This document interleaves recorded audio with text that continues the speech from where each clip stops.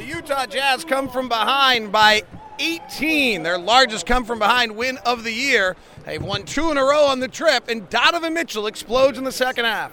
It's all coming up on Postcast. I'm not letting him through. I'm boxing him out. What's up, baby? I'm boxing Rick Mahorn out. Oh, no, I'm not. Oh, no, I'm not. Actually, I'm not. He's going to whoop my ass. That's right. He's going to whoop me. He's going to whoop me. He's going to whoop me some real. All right, this is going to be a very bizarre postcast because Rick Mahorn is now behind me talking to Ron Boone. The live show is on my belly button, and we got all sorts of crazy stuff going on. There's Rick. Say hi to Rick, everybody. There's Ron, everybody. And there's Big T. And I'm somehow in the middle of this. I feel like Bill Lambier. Why you have to bring up that? All right, Jazz win it tonight. Today's show is brought to you by the store at 1600 South and 20th East. Yeah, we're really live. What do you think of the game, Rick? I thought it sucked. That's how I thought it was. Pistons should have got that. I don't like losing to the Jazz. How come? Because Not like you lost them that much in your life. I didn't. I always wanted to whoop them. Stockton and Malone. Well, you know the career all times is 61 to How many rings 35. y'all got? 61. Let's see. You see them up there? I'm sorry for bringing it up. Just look. No, point your camera up there. Look deep up there. See, it says world champs. I don't see that in Utah. No, you don't. I don't think you're getting. Did y'all fall for? Did y'all fall for Michael got a cold? Oh, he's sick. Tore y'all ass up. I ain't got no mercy for y'all. None at all. Malone, all y'all. The big old ass eating, I got all y'all. And I'll be in Utah next week. If they want to see some of this, I'm here. Mark Eaton, Rick Mahorn, halftime show, showdown, MMA. He's the only guy who's got a reach advantage on you. I hated playing against him. All right, here we are. Ron Boone and I are kind of semi-back together. See you next week. All right. Hey, It is. 14. Yep. All right. Where should we put this? Should we sit down and put it on a regular spot? Or should I try? You want me to try to hold it? All right, we'll just do the hold it version. All right. Well, this show's a mess, but that's the whole fun part of it. It's usually on the floor that's like this, but this is Postcast tonight. That's the mess. Is this a regular everyday win, or coming back from 19 is a big deal? Coming back from 19 without Dante and Tabo is a big deal?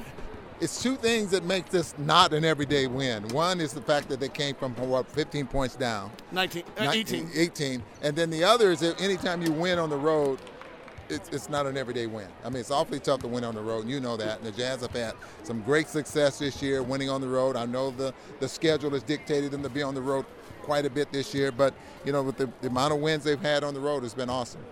What does it do for Donovan Mitchell? 2 points of the half. I had said on our broadcast at one point, I'm curious to see how he reacts. I really was. Like, he had coming off the night before where he was very balanced and very patient, but tonight he was 1 for 5. He had 2 points. The game was getting away, and he just took over at that point and had his 4th largest scoring output in the second half of the game. Okay, you tell me if he thought he was trying to play that way in the first half.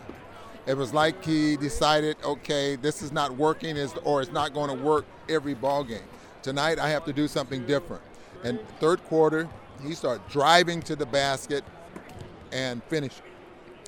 And then he worked his way out to where he knocked down a 3, knocked down a mid-range jump shot, got himself going, and all of a sudden he scored 22 of his 24 points in the second half.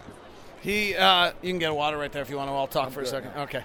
I don't know, Ron, and I think there's an interesting question of what's really been going on in Donovan's head. He's been pretty open the other day when I talked with him about the phenomena that is Donovan Mitchell and the fact that it was impacting him.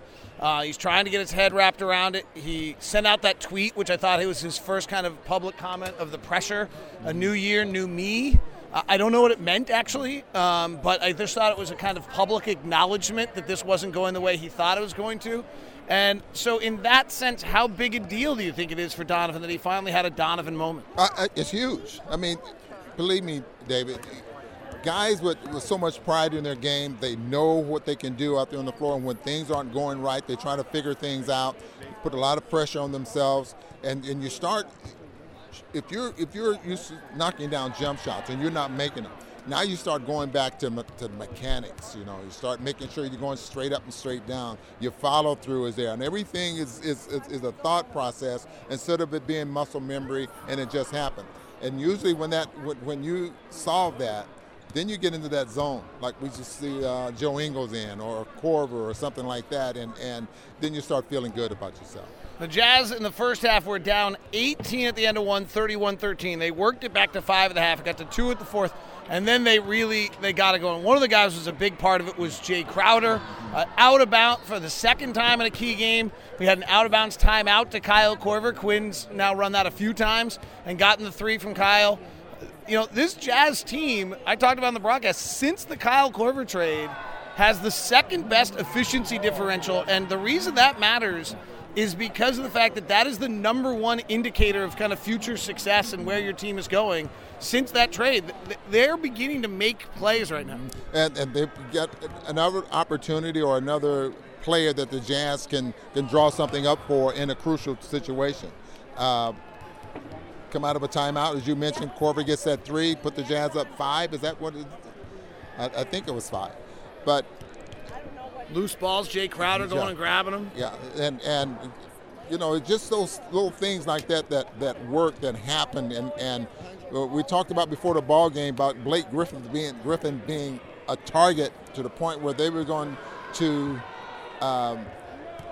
just follow him all over the floor, and Jay Crowder comes from the weak side, comes up with a deflection, comes up with another steal out here when they were taking the ball out of bounds. I mean, those little plays like that off of a game plan, it just becomes huge when guys understand what they were supposed to do out there on the floor and how that works.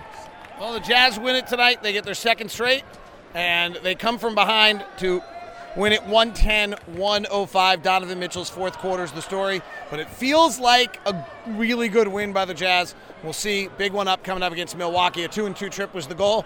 They've got that accomplished. We don't set the goals very high, evidently, from our halftime quest earlier tonight, so we'll see if they can do something else. Have a good one. Thanks very much for tuning in to Postcast.